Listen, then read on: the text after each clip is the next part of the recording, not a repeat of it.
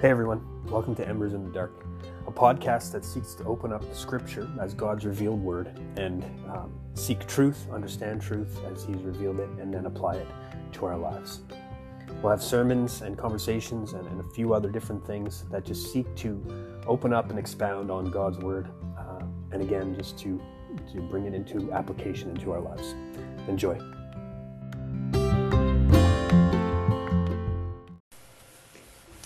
You can open up to 1 Samuel. We'll start in 1 Samuel. First, I'll read Judges 21-25. Well, I'll say it. I won't read it. But in those days, there was no king in Israel, and everyone does what was right in their own eyes. That is Judges 17:6, but 21-25, and again, it's a commentary of the time of the judges. And we started last week with that, and we'll continue on from last week and finish. Once again, we are concerned this week with our life as the body of Christ. We're not so much concerned with the individual. We're not geared towards the individual, though we're all individually responsible. What we are concerned with today is who we are as God's people and how we are to function as a group of God's people, how we are to function as a group of believers. 1 Samuel 6, if I didn't say that. 4, actually, we'll start in 4. The question we could ask is, what is our philosophy of ministry? Or what is our methodology in this church? What is the center or the driving force of who we are and what we do? It is a very important question to ask, because if our source is polluted, it will pollute everything else. If the source of a stream is polluted, the stream is going to be polluted. If we begin with the wrong source, it doesn't matter what we do, it will be wrong. And again, we are all affected by the temperature of the times.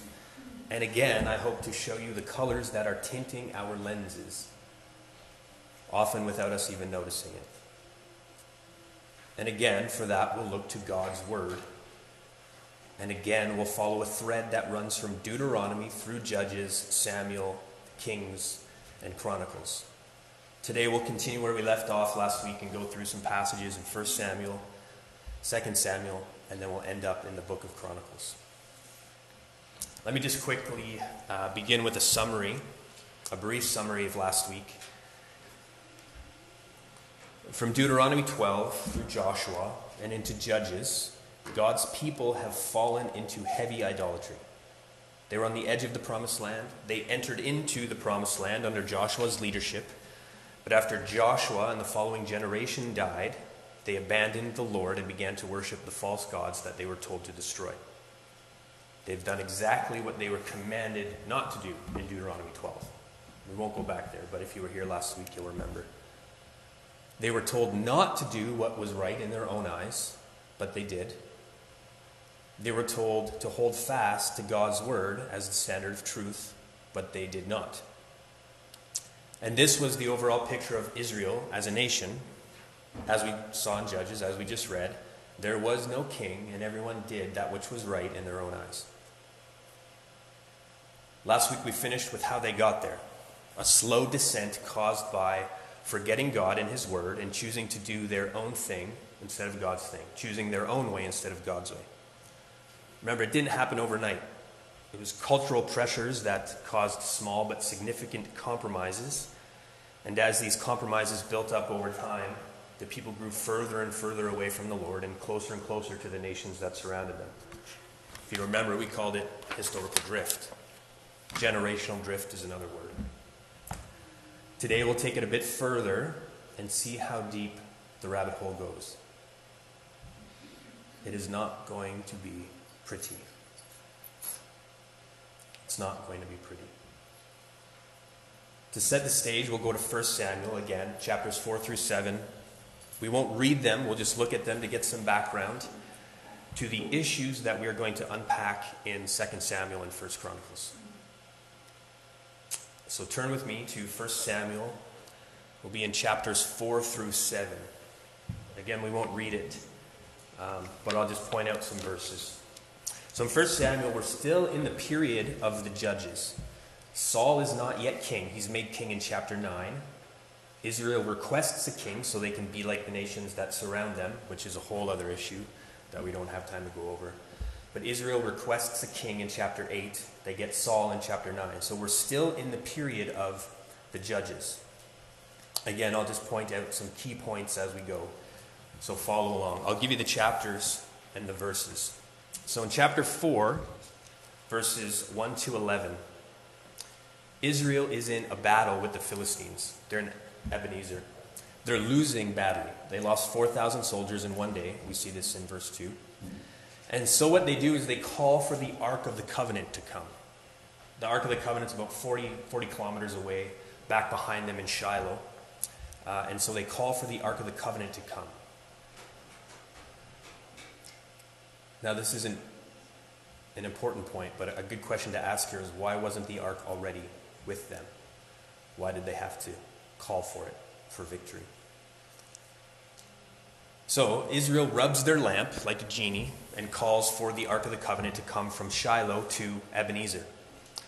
And then Israel thinks everything's going to turn out okay now that the Ark is there. That's verse 4. God will give them victory because they have the Ark where he said he would dwell on the mercy seat. Israel's pumped. They're excited. They're going to win. The Philistines are terrified. But they go into battle again, verses 5 to 9, and Israel loses horribly. They lose badly. It's not that they lose and go home to lick their wounds, to fight another day. They're slaughtered. Verse 11. They are slaughtered to the tune of 30,000 soldiers dead. 30,000. The Philistines capture the ark, verse 11, and take it into their own land. Skip over a chunk, verses 12 to 22. We'll skip over that. Go to chapter 5, verse 1 to chapter 6, verse 6. The Philistines bring the ark first to Ashdod, where they set it up in Dagon's temple. If you're unfamiliar with Dagon, he's the fish god, half man, half fish, almost like a mermaid, a human upper torso, and fish, I was going to say legs, but fish bottom, almost like, kind of like a mermaid. So anyways, they've got this temple for Dagon, and they set the ark up in Dagon's temple, beside Dagon, in a sense being subservient to Dagon. So the Ark of the Covenant is subservient to the Philistine god of Dagon. The next day they find the statue's fallen over, verse 3. They set it back up, but the day after that, they find that not only has it fallen over, its head and hands were removed. And not only that, the people were afflicted with tumors, verse 6. That was enough for them in Ashdod, so they sent the ark to Gath. If you're familiar with Gath, that's where Goliath will come from.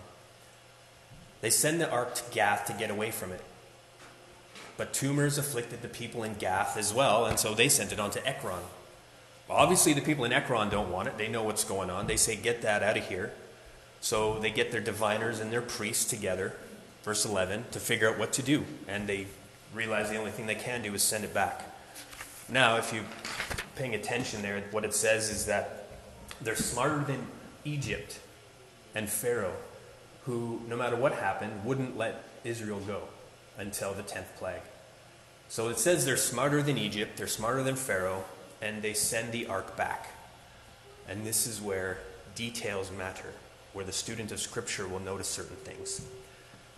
So I'll read 1 Samuel chapter 6, verses 7 to 16. So follow along with me as we read that. 1 Samuel 6, 7 to 16.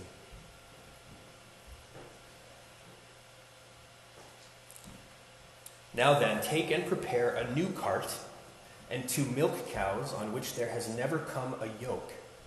And yoke the cows to the cart, but take their calves home away from them. And take the ark of the Lord and place it on the cart, and put in it a box at its side, the figures of gold, which are returning to him as a guilt offering. Then send it off and let it go its way. And they put 5 mice and 5 tumors, golden mice, golden tumors, in the box as a guilt offering. That's what that is. Send it off and let it go its way, and watch.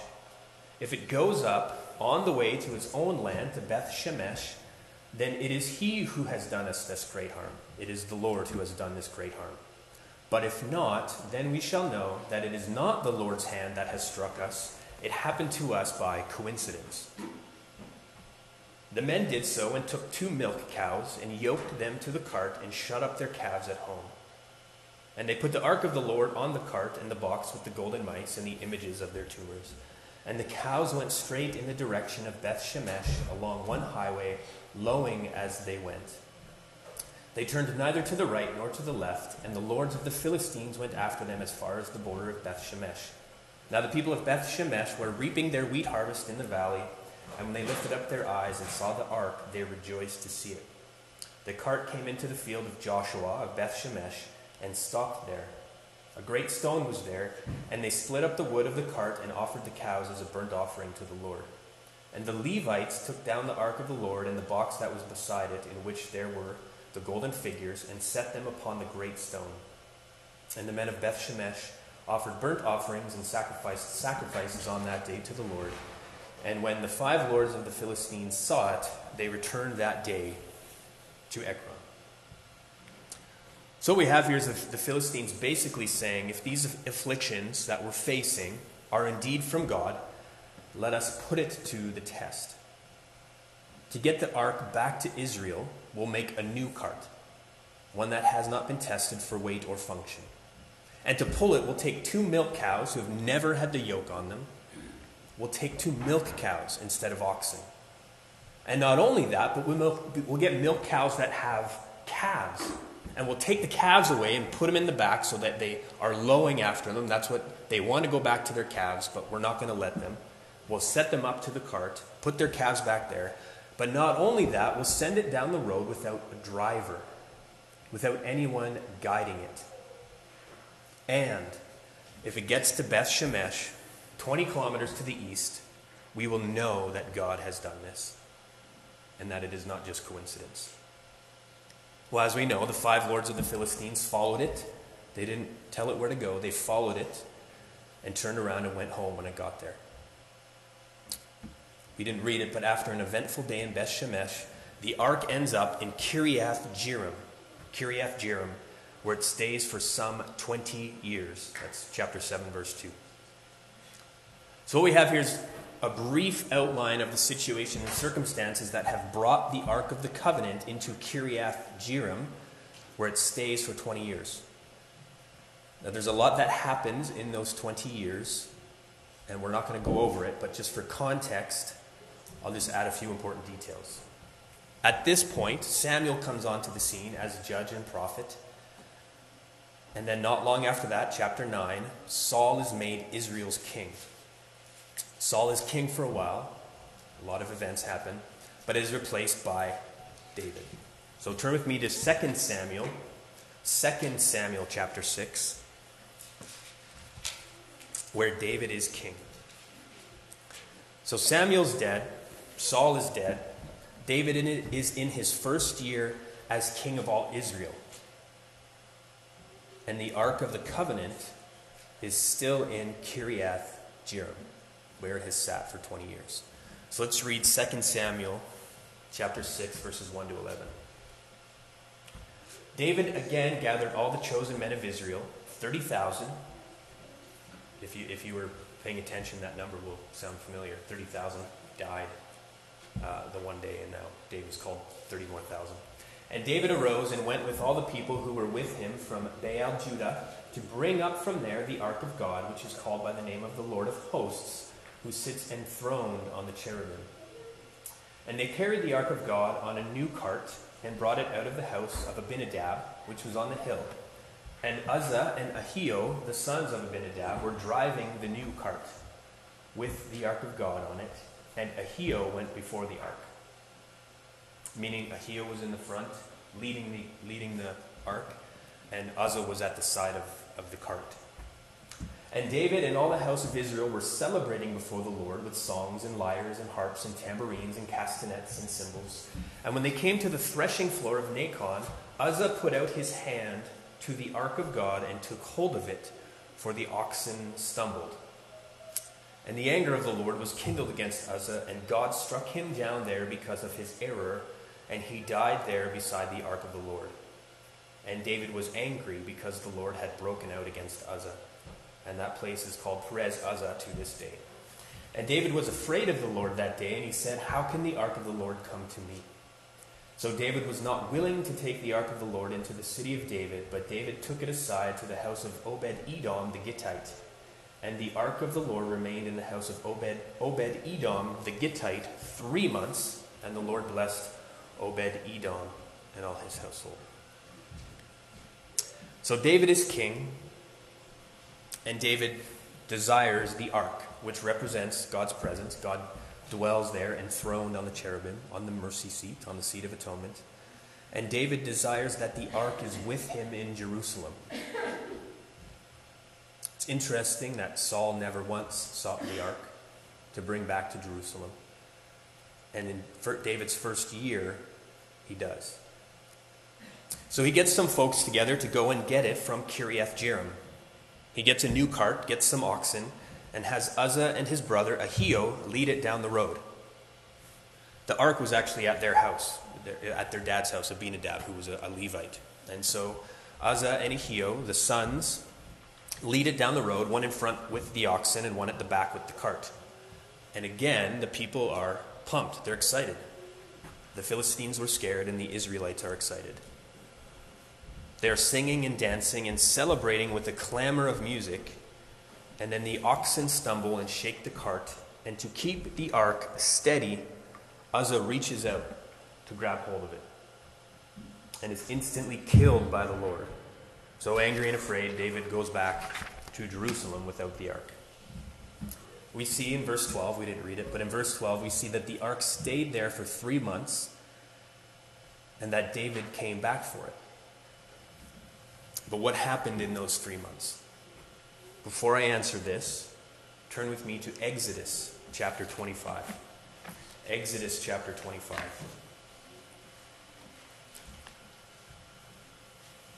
Exodus 25. Exodus is the second book if you need a hand. Exodus 25 verses 10 to 16. They shall make an ark of acacia wood. 2 cubits and a half shall be its length, and 1.5 cubits its breadth, and 1.5 cubits its height. You shall overlay it with pure gold, inside and outside shall you overlay it, and you shall make on it a molding of gold around it. You shall cast 4 rings of gold for it, and put them on its 4 feet, 2 rings on the one side and 2 rings on the other side of it. You shall make poles of acacia wood, and overlay them with gold. And you shall put the poles into the rings on the sides of the ark to carry the ark by them. The poles shall remain in the rings of the ark, they shall not be taken from it. And you shall put into the ark the testimony that I shall give you. Do you see the issue? Right here in Exodus, clearer than clear, the instructions for carrying the ark of the covenant. The Philistines, in their ignorance without the law, had no idea how to transport the ark. They did what they thought was best according to their own wisdom. And God honored it. But David comes along with his Israelite crew, and they do almost exactly the same thing that the Philistines do. And it cost Uzzah his life. And so the ark sat there for 3 months while David, the king, went home to sort it out, angry and afraid. Again, what happened in those 3 months? Well, turn with me now to 1 Chronicles, chapter 15.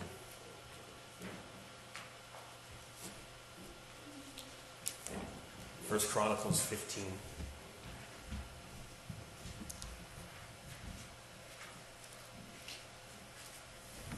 I'll read verses 1 to 3 and then 11 to 15. So 1 Chronicles chapter 15.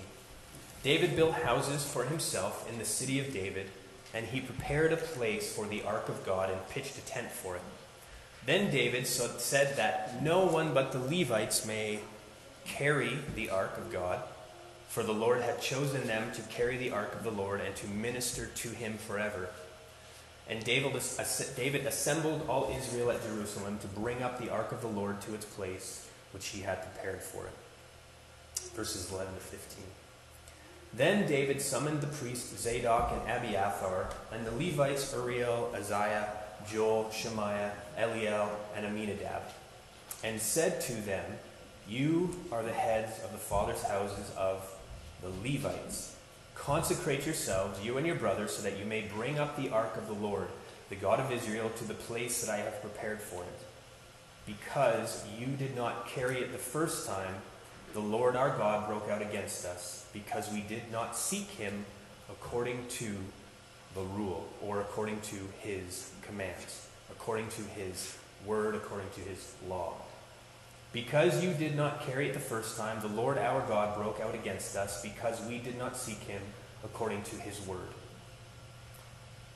So the priests and the Levites consecrated themselves to bring up the ark of the Lord, the God of Israel.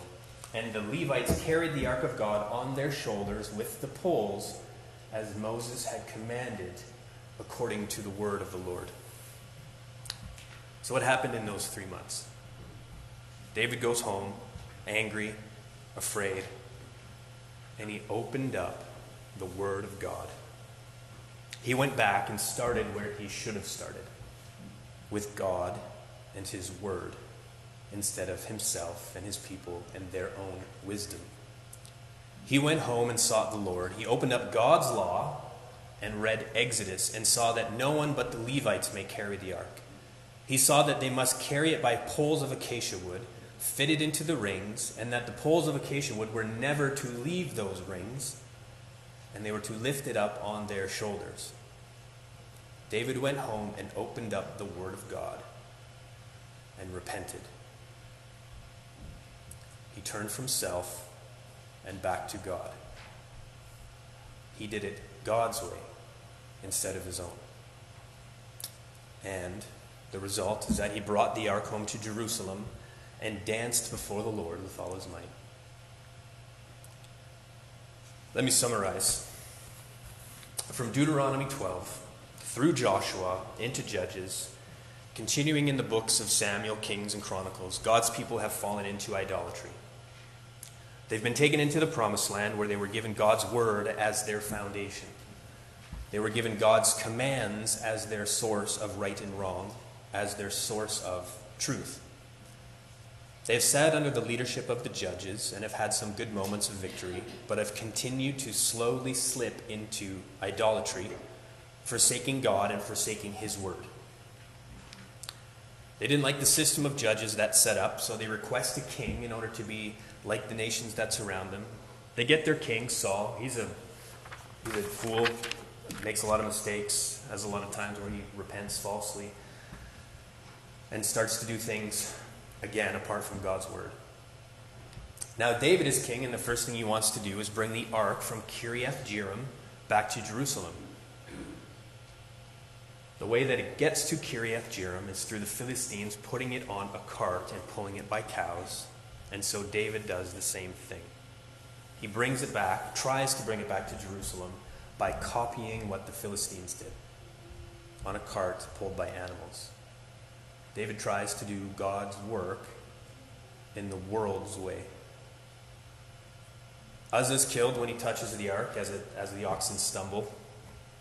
And David is angry and goes home and reads the Torah, reads God's law, the first 5 books of the Bible, remedies the error, and then brings the ark back. That's a summary.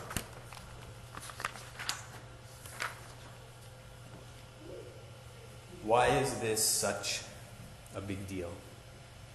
Why am I getting all uppity because of this seemingly unimportant story about the way in which the ark was to be carried?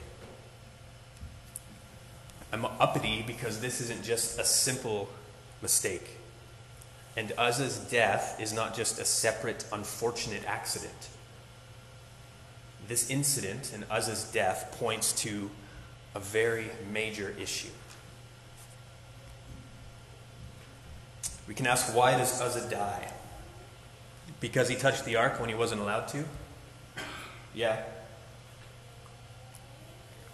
but also no. You could also ask the question, would Uzzah have died if the ark was carried properly? No, he wouldn't have. And so quite poignantly, Uzzah died because God's people failed to follow God's word. Importantly, because David, as their leader, led them there, and their king failed to follow God's word. I would surmise that David is angry and afraid because he knows that he failed. And that failure cost Uzzah his life. It cost Ahio a brother. It cost Abinadab a son. And the king bears that burden. The leader bears that burden. Am I being too dramatic? I don't think so. If they had carried the ark properly, as instructed in God's word, which they had, which actually sat in the ark, it's not like they didn't have it with them, it was in the ark. If they had carried the ark properly, as instructed in God's word, Levites with poles through the rings, there would have been no cart. And there would have been no oxen. There would have been no stumbling, and interestingly, there would be no Uzzah reaching out to stabilize the ark. And so why is this such a big deal? Why am I uppity? I like that word. It is a big deal because Uzzah's death represents the failure of God's people to follow God's word. It is a picture of doing what we think is best instead of what God has said. Of doing what is right in our own eyes instead of what God has given us in his word. And more dramatically, it is a picture of doing what the world thinks is right instead of what God has said in his word. It is a big deal because it shows us that when we do this, choosing our own words, choosing our own wisdom over God's, we are putting ourselves in God's place. It shows us that we think we are the authority rather than God being the authority. It is a big deal because when we choose to do things our way instead of God's way, it is sin. Sin. It's not just a mistake. It's not just a small error. It's sin.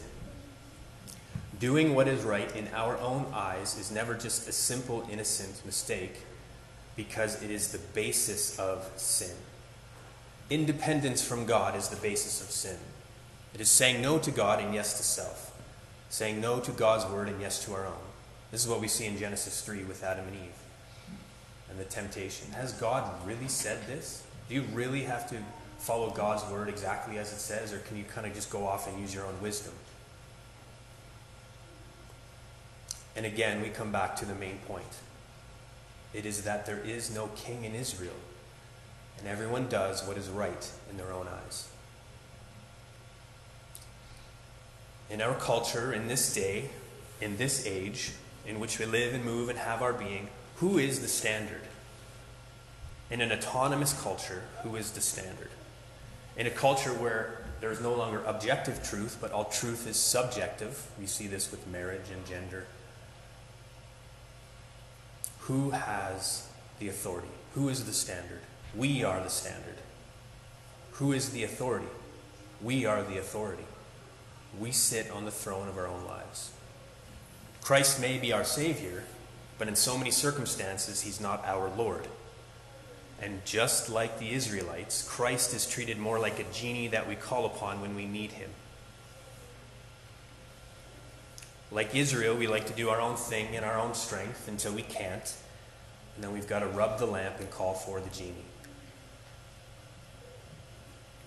And much in the same way that Israel has done, the church continues to fall into the sin of trying to do God's work in their own ways, according to their own wisdom. And this is why I get uppity. And now that we have seen the seriousness, how do we apply this? I have 2 points of application. How do we take this truth and bring it to bear, the seriousness of this, how do we bring it to bear on the corporate life of the body of Christ? First point of application. Just because we think it is right does not make it right.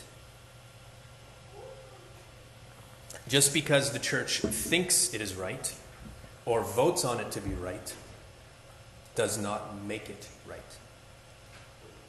The Philistines, in their ignorance, without the law, had no idea how to transport the ark. They had no clue what they were doing.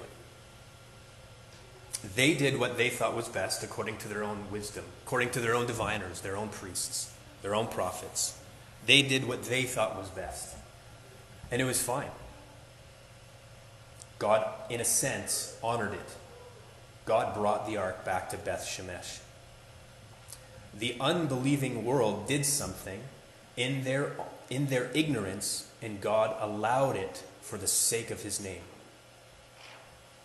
But that's not good enough when it comes to the people of God, who have the testimony, who have the commands, who have God's self-disclosure.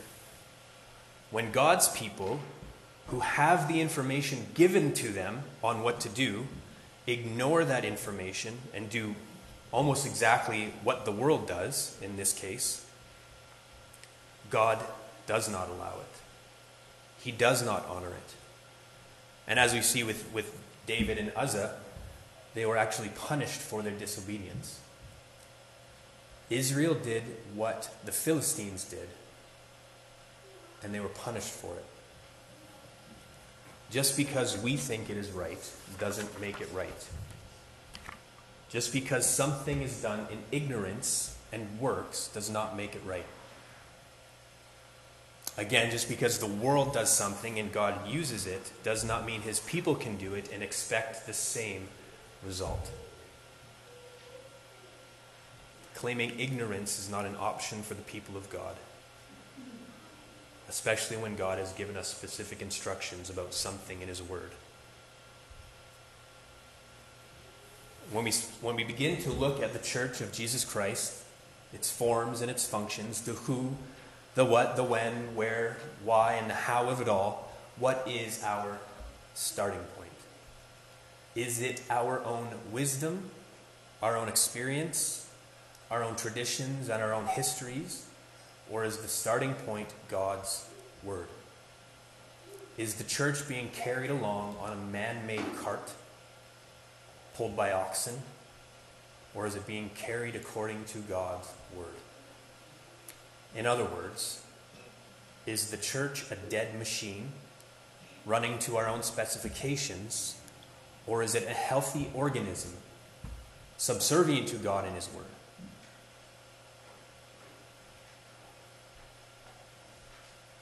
The church is not ours. It does not belong to us. As much as we like to think that we have a right to it, we do not. The Lord Jesus Christ is the head of the church. It is from him and to him and for him. Is it this truth that drives us, that is our center? Or is it our own preferences? Second point. If what we are doing is wrong, no amount of prayer, no amount of music, no amount of singing, no amount of praise, and no amount of labor will make it right. It does not matter how fervent we are about something. If it is wrong, even the best intentions, the most fervent prayers will not make it right. Look at David and all the house of Israel that are surrounding the ark. The ark's carried on a cart, pulled by oxen, and they are celebrating, singing, playing music, whooping up a good time. There's a massive commotion happening. If we saw this going down the street, it'd be like this massive parade it's just a wonderful time. All the participants are having a great time. Nobody's concerned about anything. It's a wonderful sight. They're praising and worshiping God because they have the ark and they're bringing the ark back to Jerusalem. They are praising and worshiping God, singing, dancing. They're joyful. They are exuberant. It looks and sounds wonderful, but they are in sin because they are doing what is right in their own eyes. Listen to what God says in Amos chapter 5, verses 21 to 24. The Lord says, I hate I despise your feasts, and I take no delight in your solemn assemblies. Even though you offer me your burnt offerings and grain offerings, I will not accept them. And the peace offerings of your fattened animals, I will not look upon them. Take away from me the noise of your songs. To the melody of your harps I will not listen. Instead, let justice roll down like waters, and righteousness like an ever-flowing stream. Uzzah, a Levite trained in the law, thinks he's doing something good by trying to steady the ark, but he's wrong. David, the leader of the nation, thinks he's doing something good by bringing the ark back with a cart and an oxen, but he's wrong. In New Testament language, this is Peter thinking he's doing good by telling Jesus what needs to happen with his life and his death, saying, "Far be it from you, Lord, that this should happen." And Jesus calls him Satan. And Peter was wrong. If we are wrong, no amount of prayer, no amount of labor, no amount of praise and singing can make it right. Let me conclude. It does not matter where you drink at a poisonous fountain. If the source is polluted, the entire fountain is going to be polluted. If the methodologies and the philosophies that are driving a church are wrong, the results won't be right, even if we think they're right. If the methodologies and the philosophies that are driving a church are based on what we think is right instead of what God tells us is right, the results won't be right, even if they look good to our eyes.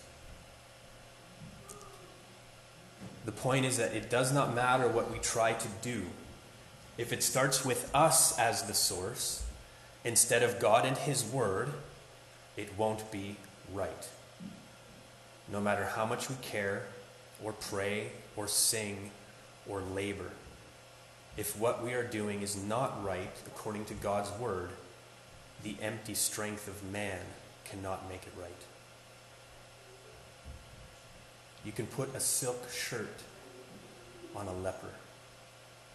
He's still a leper. You can sweep the mess under the rug and it doesn't make the mess go away. It just hides it. You can take medicine to get rid of the symptoms, but it doesn't actually cure the disease. It does not matter how good or right something looks on the surface. If the core is rotten, the rest will be rotten. And if you look hard enough, you'll find that symptoms have been covered over by silk shirts. You'll find us trying to hide our leprosy. If you look hard enough, you'll find that dirt has been swept under the rug. And if you look hard enough, you'll find that sin has been ignored. If you look hard enough, what you'll find is man at the center instead of God. You'll find man's word instead of God's word. What then is the cure to the disease? It's the same word, always. Repentance. Repenting from us as the source, turning back to God as the source. Repenting from doing things our way, turning back to doing them God's way. And I want to be general on purpose because there's so much that is underlying. There's so many things on the surface that are affected by the core. Leadership, our programs, how we view each other, church discipline.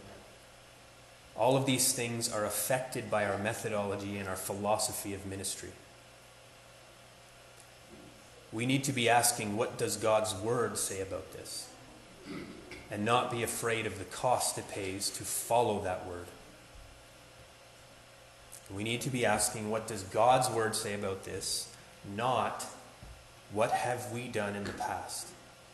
Not, what are other churches doing?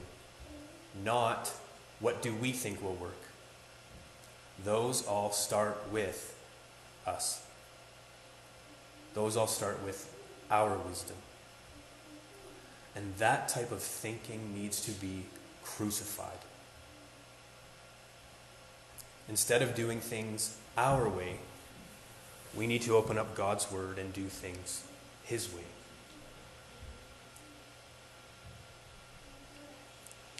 If you continue on past Chronicles, you get to the prophets, Isaiah, Jeremiah, Ezekiel, and the 12.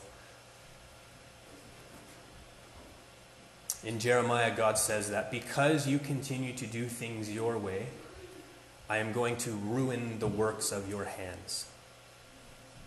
And as God's people, if we do not repent and stop doing things by our own way, God will come and ruin the works of our hands.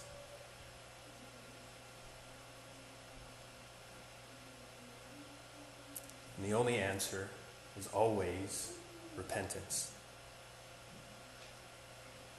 As individuals and as a church. Let's pray.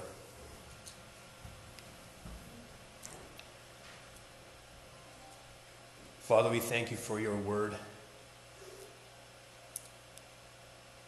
As painful as it is to read it, as painful as it is to hear the truth, as much tears as it brings to our eyes.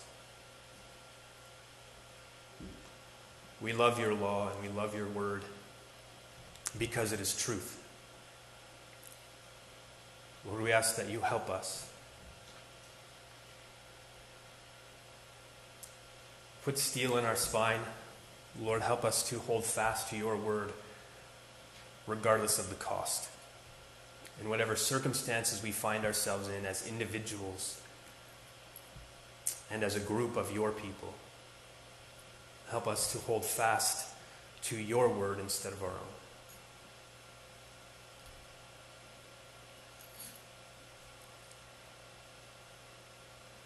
Bring your truth to bear on our lives. And help us to forget ourselves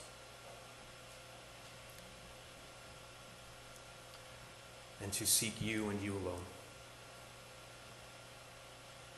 Lord, help us. We love you and we thank you for your word. We thank you for the time that we've been able to spend in it. Just care for us as we go. Care for your people here in Mydale. Care for your people in the district here. Draw them in closer to Christ and help them to walk according to your statutes. Grant them courage. Grant them bravery in a dark world. Grant them a voice in so many places where the gospel is not preached. Grant them a voice where false gospels are preached. Help us, Lord. We petition you as your children, knowing that as our loving Father, we will not go unheeded, all because of the blood of your Son. In his precious name we pray, and for your glory and your glory alone. Amen.